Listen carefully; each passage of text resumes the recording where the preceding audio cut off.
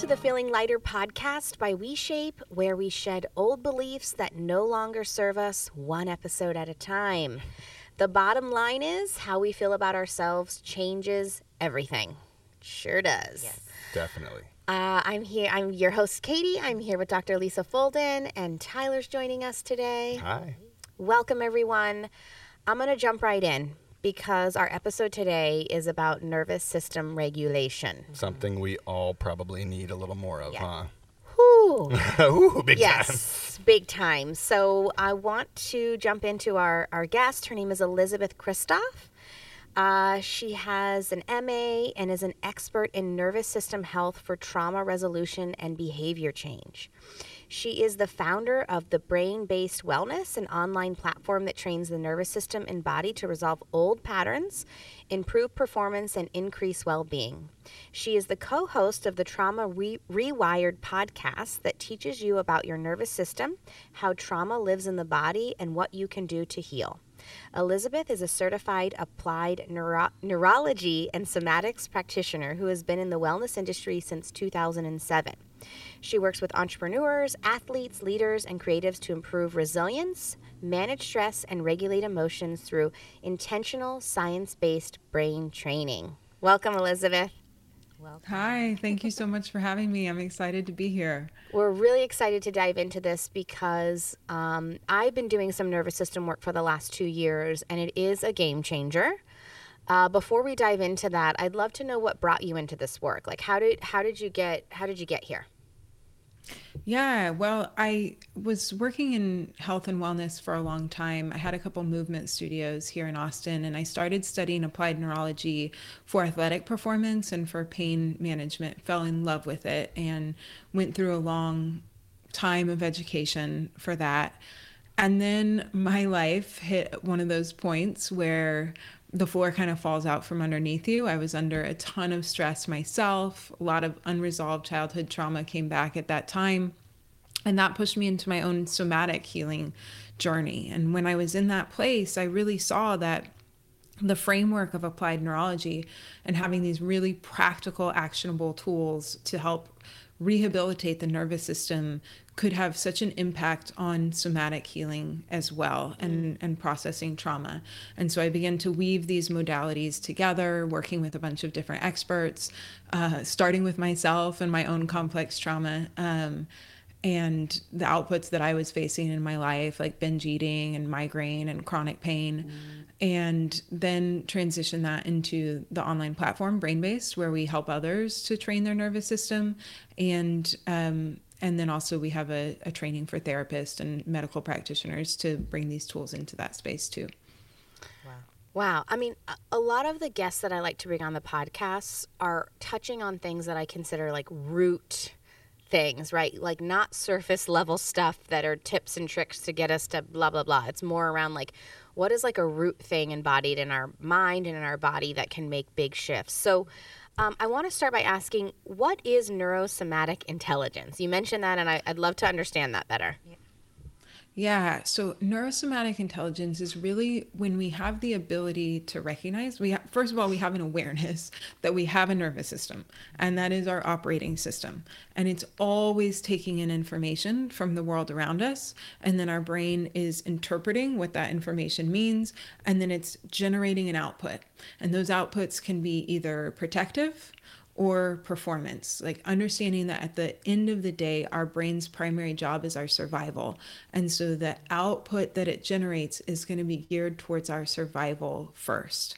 And so when we have neurosomatic intelligence, we're taking a different look at our behavior and really thinking about what are the inputs coming in and how is my brain interpreting those inputs that then is creating a certain output. So rather than like starting with the output, how do I stop binge eating? How do I stop having chronic pain all the time? How do I stop having panic attacks? Flipping that around, how do I recognize what sensory inputs are coming in, where the deficits in my nervous system are, and how my brain is interpreting those to generate those outputs? Let me focus on the inputs first, and then let that create a new output, so that we really see like we have all these different inputs coming into our nervous system, and we have an ability to intentionally change those inputs to produce positive adaptation in the nervous system. And that allows for increased regulation, performance, behavior change, and trauma repatterning. But we have an awareness of that deep root level.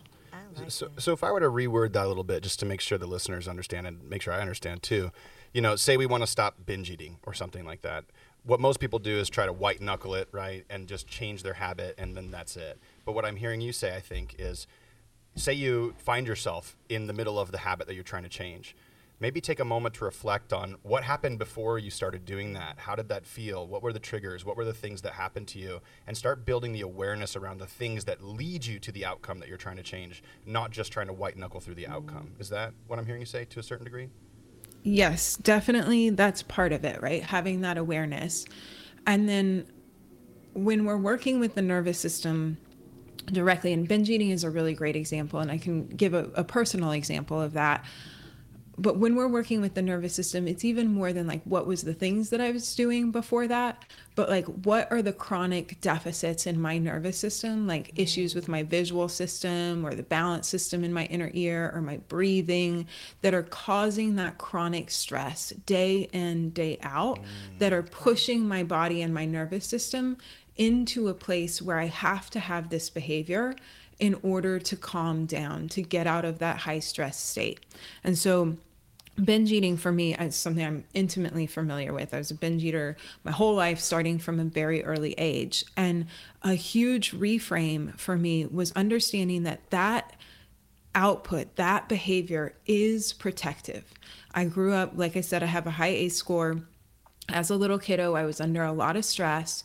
Chronic stress for a long time is dangerous for our nervous system. It leads to a disease state inside of the body. And one of the most adaptive ways that my brain and my nervous system found to get me to reduce the stress load and give my body a break from all that cortisol, from all the muscle tension, from the high activation, was to eat a bunch of food. It would give my vagus nerve stimulus. It would give my anterior insula stimulus. I would literally come into more of a calm and respond, rest and digest state.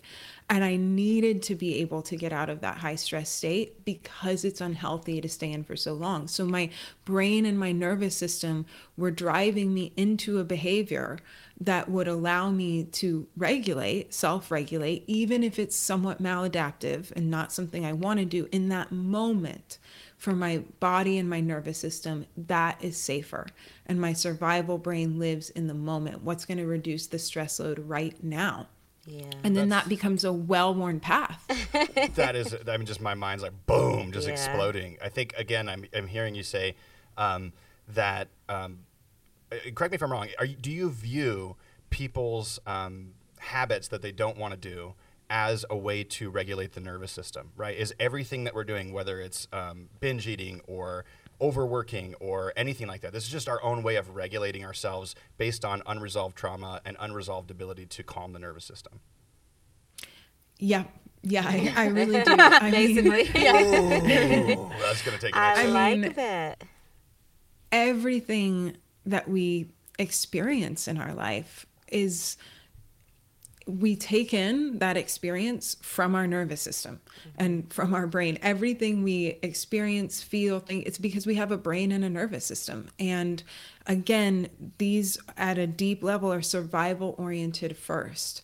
And I'm talking about the autonomic nervous system, the brainstem, the parts that are below the level of your consciousness. And so even though a lot of these behaviors, drinking or cannabis use or eating a bunch of food or social media scrolling to numb out, it's not that those may not align with our long-term goals or what we cognitively want for our life.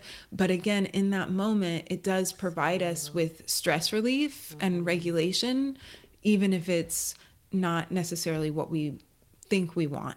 I like that you say that, because I think that reduces some of the stigma around some of the behaviors. Totally. Because it's like we're trying to survive. And I engage with people when we're talking about like emotional eating, and they're like, oh, I was just, so stressed and I have to stop doing that. And sometimes I'm like, I mean, you were just trying to cope. Like it was the kindest thing you could think of, or could your body could come up with in that moment to help you get through that scenario. I want to go back because you talked about ACEs, and I'm very familiar with ACEs. My practice is very trauma informed, and I believe trauma is really important to be aware of, so that especially if you're working with people. But just in case the listeners aren't aware, can you just say what ACEs are and talk about like the relationship to ACEs and trauma, and how it helps you do the work that you do in working through all of that unresolved stuff that all of us have? Yeah, I've never heard of that before. Oh, great. I'm so glad you brought that up then.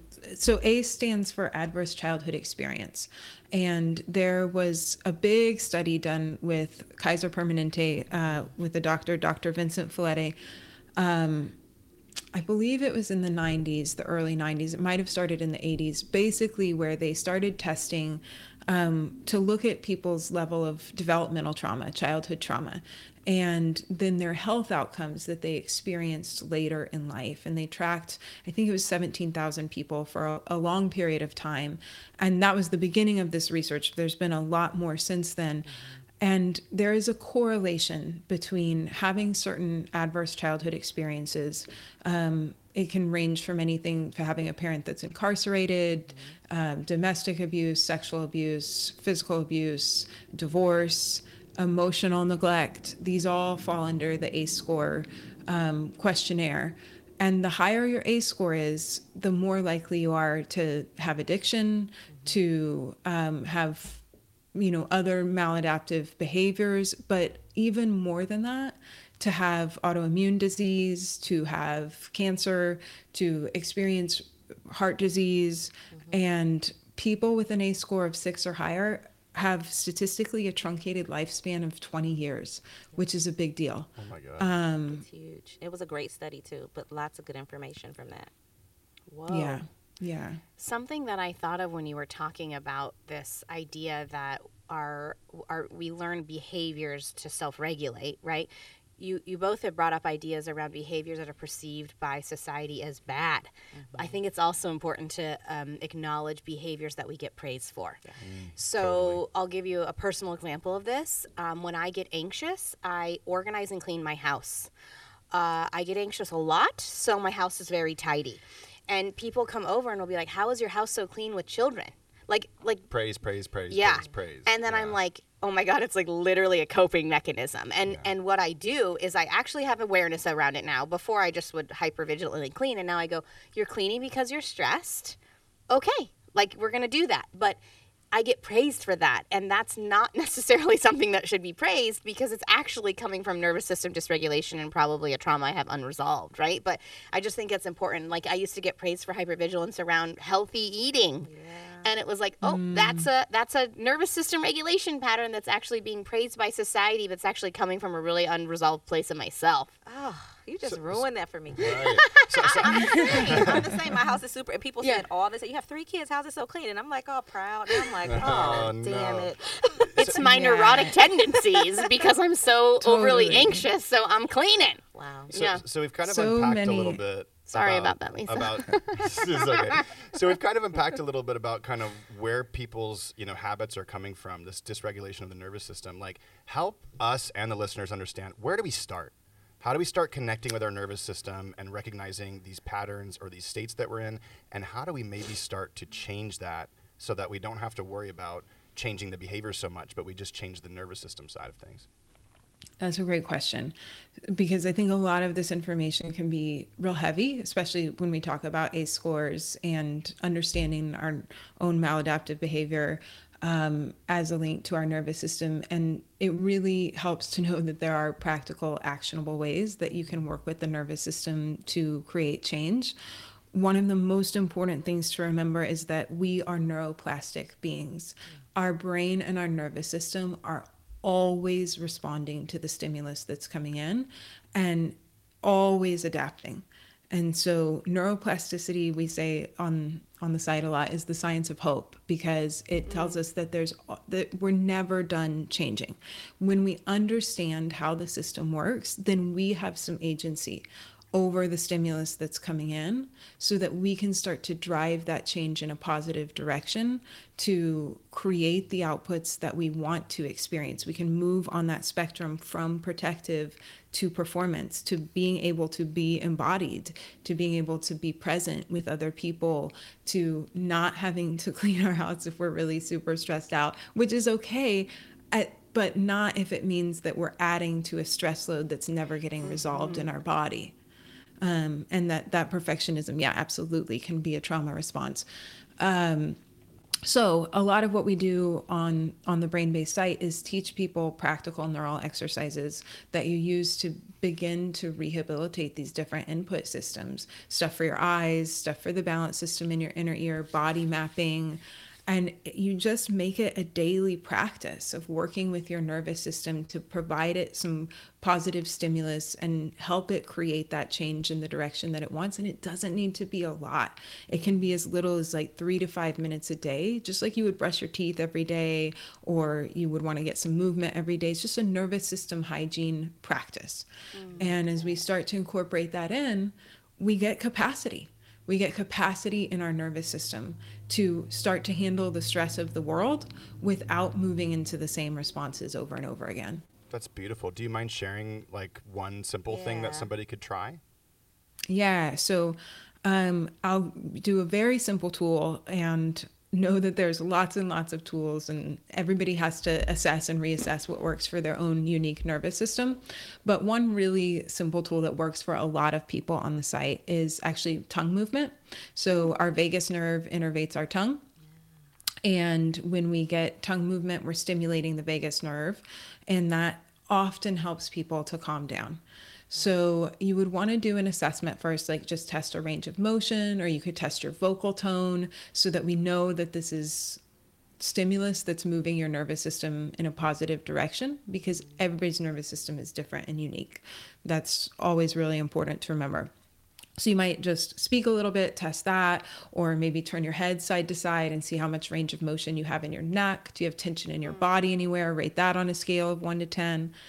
And then we're just going to take our tongue over our teeth but under our lips and make some big, slow circles. So you want to keep your mouth closed, circle your tongue over your teeth, and try to reach a further back molar each time. And I would do like 5 circles in each direction. See if you can really feel the sensation of that too. Feel your tongue on your teeth, and just circle it as big as you can 5 times. Go the other direction 5 times, and then stop.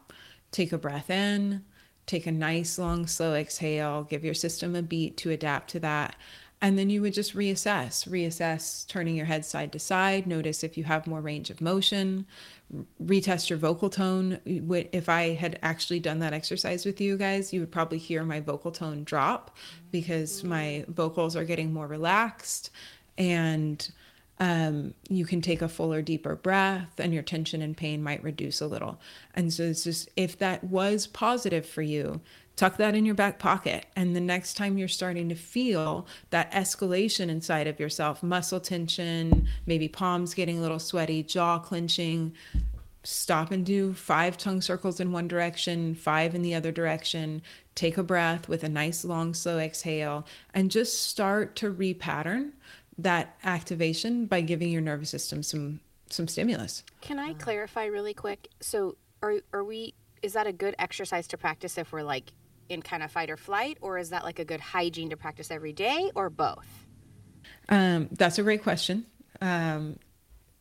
So the best way to use that particular tool is usually when we're more activated. Okay. So if we're moving into more of a fight or flight response, if you're feeling like you're shutting down, you actually may not want more vagus stimulation. So if you're all the way to feeling like you are getting brain fog, you're very heavy, you can't speak very clearly, then that might not be the right tool for that particular moment.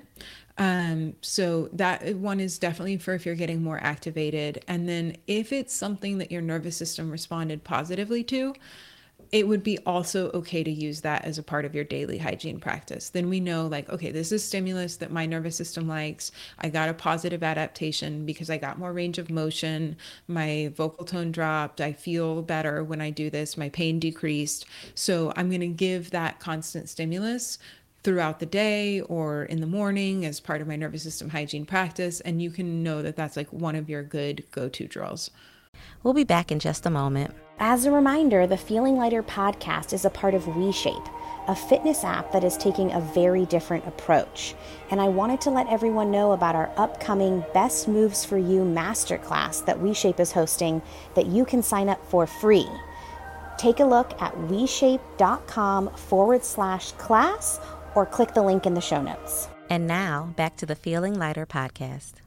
So kind of play with it a little bit. What I love about what you're saying here, and I don't want the listeners to glance over it, is you're encouraging people to test, retest, and make sure that this is an appropriate drill or movement or technique for them to actually regulate the nervous system. And so if listeners are listening, when we're talking about range of motion tests, like Elisabeth saying, you can bring your ear to your shoulder and look in the mirror and say, how much range of motion do I have? That you do the drill, and if you feel like you have more range of motion, then it's a sign that your nervous system has gone into a more relaxed state because the muscles are more relaxed. You can do this by bending forward and reaching to touch your toes is another good example of this. But I just love that test retest method because it's going to give you a sense of like, there's probably a few of these that are going to impact you really meaningfully, and there's probably a few of these that aren't going to work all that well for you. And if you just do the ones that somebody tells you to do without getting that actual nervous system feedback, you might be just wasting your time and efforts. Yeah, and I want to Exactly. highlight something really important. Like, I want to zoom out even further because what I have learned, and I'd love your perspective on this, Elisabeth, as it pertains to nervous system work and nervous system regulation, is that many of us are conditioned and trained to be in a world that says your mind and your body are not connected. Yeah. The feedback you get from your body is not to inform the mind. The mind is to overpower the body, like no pain, no gain, push through. Like you might be on a diet and you might feel like shit, but you're still doing it, right? We have literally been conditioned and trained to not listen to the signals of our body. And so I just think it's an important launch pad to know that we're going into it with that. Because what you're talking about is stopping, connecting the mind and the body, and like letting those two things talk to one another. And that takes practice because we're not trained to do that. It really does. And it can be difficult at first to feel those sensations from the body, especially because we do live in a culture that disconnects us from our body or teaches us to push through. Also, if we're someone who has a high level of dissociation, disconnect from the body that we started to learn probably pretty early in life, kept us safe, coming back into the body and feeling those sensations can actually be a little bit scary, a little bit activating, a little bit overwhelming. So you want to do it little by little. And that's why also too, I really like using a range of motion because it's a little bit more objective and you don't have to go as deep internally as to like feeling the internal sensations. You can just look like, yeah, is my ear closer to my shoulder or not? You can video yourself, you can look in the mirror, and then over time, as you work with your nervous system, there becomes, again, that increased capacity to start to come into the body, to hear those signals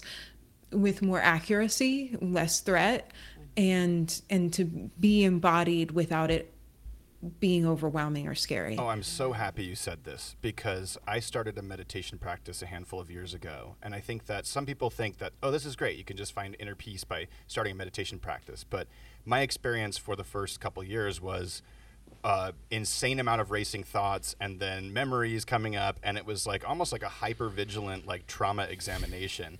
And I feel like it worked out for me somewhat in the long run because I was consistent with it. But I could see how a lot of people would just connect with their bodies and just immediately be like, I don't want to go here. They don't even know why. And I think that's so important to mention that creating safety and peeling back the onion one safe layer at a time is so important. Because if we just go straight to the wound that's really deep, there's a good chance that it might actually activate the nervous system more and put you into a much worse state. Has that been your experience with people? Yeah, I see it with clients a lot. And especially when you're working with folks that have complex trauma, meditation is really powerful. It's a really powerful tool.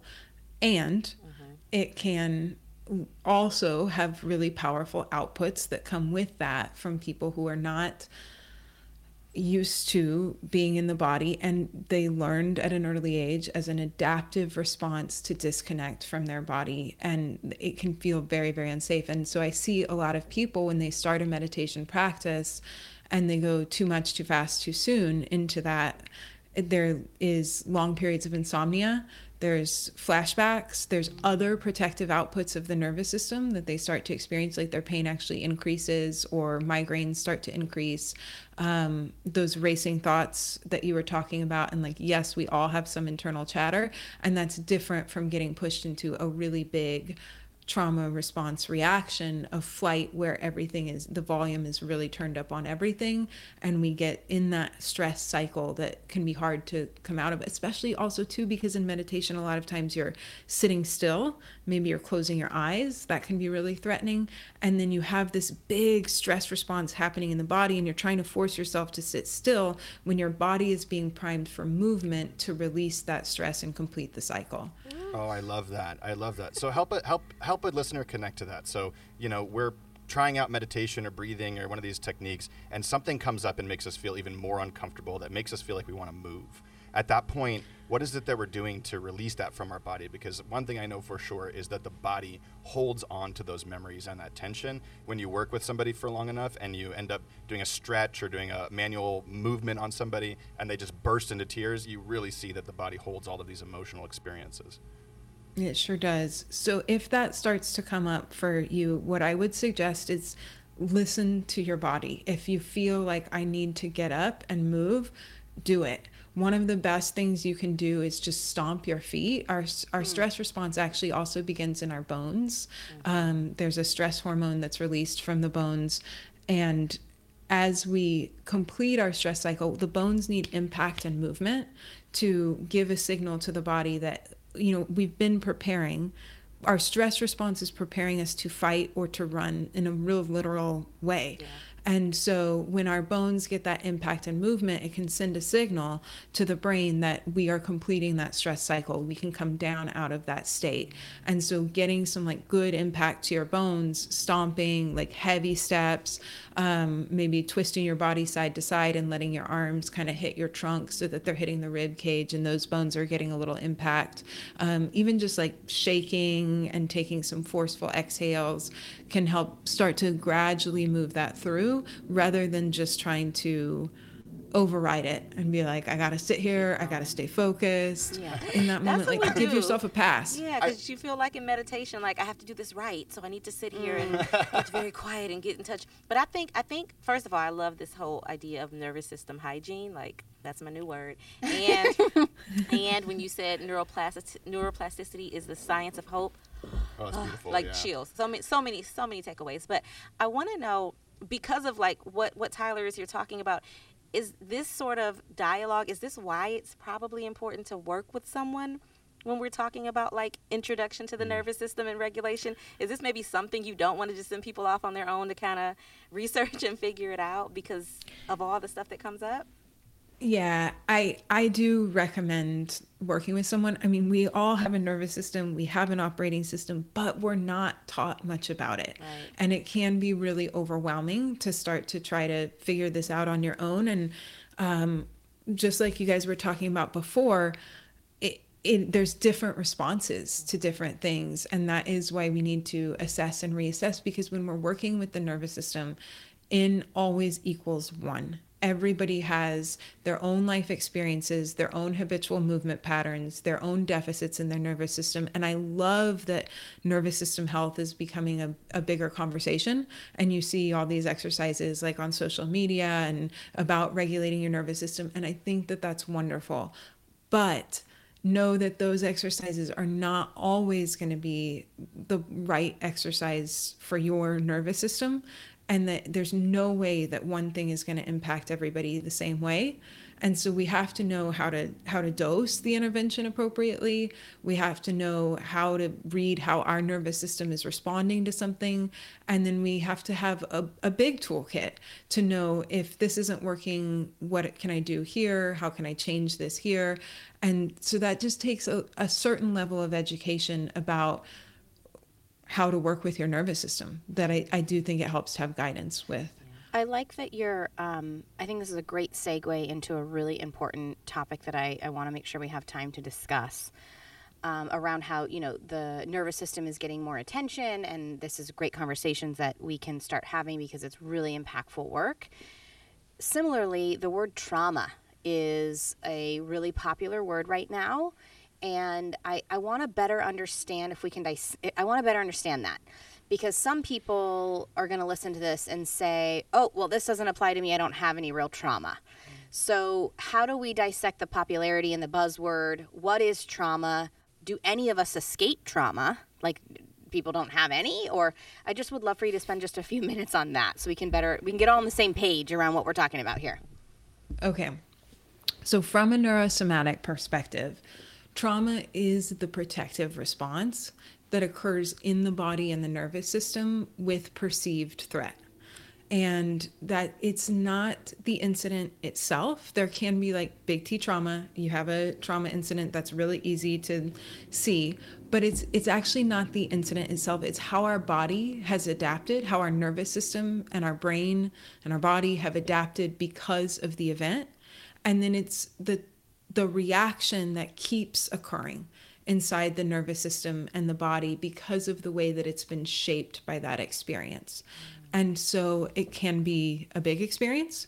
It can also be a chronic stress experience. It can be a lot of little instances of, growing up in a place where you didn't feel seen or heard or supported emotionally. It could be years and years and years of emotional repression because you weren't allowed to express your feelings. And so the body's been holding all of that stress inside, and that has repatterned the nervous system differently. It can be so many different things, and it lives in the now. Trauma lives in the now. It lives in the present. It's the way that our body and our nervous system is responding to our world because of how we've been shaped by these different stressors over time. Can you just say one more time? Trauma isn't the event. It is the response. It's how our body and nervous system have adapted in response to a perceived threat. And the perception there is really important too, right? So like when you say that, you could mean like you could be going through something and I could be going through the exact same thing, but our nervous system's response to that could be very different, and yours could be no big deal and mine could be traumatic. Yeah, exactly. And that also has to do with like, what's the capacity level of our nervous system, right? When I go into that, I have a different capacity than someone else to handle a stress. I have a different perception, but I also have a real different physical capacity based on my own nervous system deficits, based on my developmental history. And all of that is shaping how I'm going to respond to events now, and whether that's going to have a really big impact on my behaviors, on my thoughts, on my perception of the world. What an important opportunity to remind all of us to hold so much space and compassion for others, because we truly do not know what someone's perceived threat or their nervous system capacity is. And so we all go through life like projecting what we think how other people should react, what we think they should be capable of doing. What we perceive their trauma is, maybe we minimize that, right? Like that's really not our job to do that, because what I hear you saying is that all of us could go through the same experience, have a very different perceived reaction to that experience based on a number of different factors, and have different capacity for reacting to that. So there's no one size fits all around what is traumatic or what our capacity to handle life is. Everyone's is uniquely different, and it's almost impossible to understand all the pieces of a person to be able to understand that. So the best thing that we can do is just understand that idea and hold space and compassion, because we live in a culture that is just like, you should be able to do this, and why are you overreacting, and why, we just shut each other down. I love that, because I was thinking about this in the very beginning of, when our habits that we don't necessarily like doing are related to this unregulated nervous system. If we can all recognize that in ourselves, then we should be able to cultivate a little bit of compassion for ourselves and for the people around us. So I felt that too, big time. Like, let's all just let people be who they are and go through this process and support each other, together. So that's beautiful. Such incredible takeaways today. I feel like just acknowledging. I feel traumatized. No, I'm just kidding. Don't I'm just say kidding. that. I'm just kidding. I just the idea. Please, I have been traumatized. Just the idea that our body holds such infinite wisdom to various experiences growing up, and just the notion that we can explore that a little bit further to get real kind of nervous system regulation, I think is really important. And then also the idea of just holding space for one another to understand that nobody's life experience is the same, and we can't project onto others what we think they should be experiencing is really valuable. So before I let you go, we got to ask the big V-shaped question here, which is, what's an old belief that you have shed that has impacted your life in a really big way? I think the biggest belief that I have worked with is the idea that I'm broken or damaged. Having a high A score, having a lot of outputs of my nervous system. I have autoimmune and emotional reactivity, have been diagnosed with many different mental health things throughout my life and as an adolescent. And so I carried that deep belief of, being really broken, especially in terms of relationship, being able to connect with other people and have intimate, healthy relationships.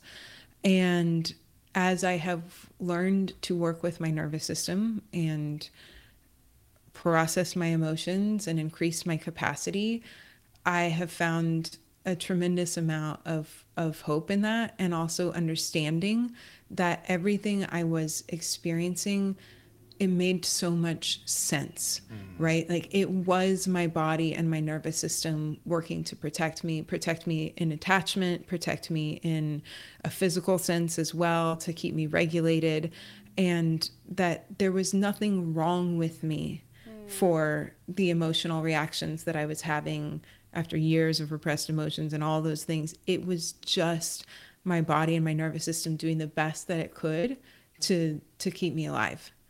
And there's ways to work with the system so that I can have a new experience.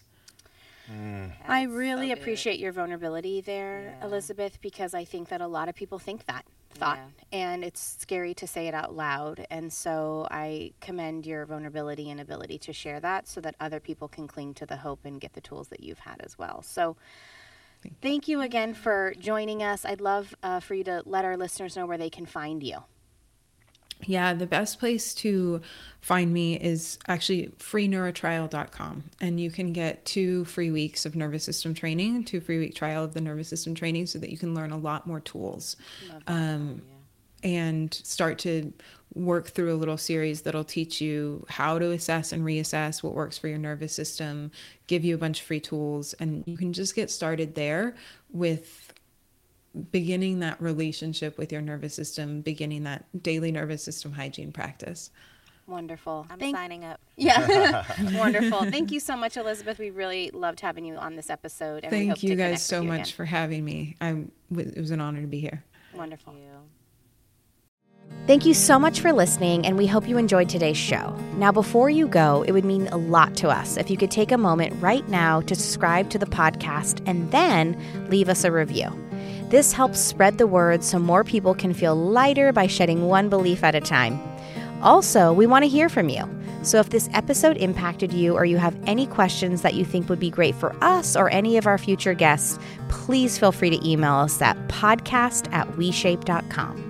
And finally, if you want to try WeShape's different approach to health and fitness, remember that right now you can sign up for WeShape's Feel Good Challenge and get access to everything WeShape has to offer for free. Just click the link in our podcast description or go to WeShape.com/challenge to sign up.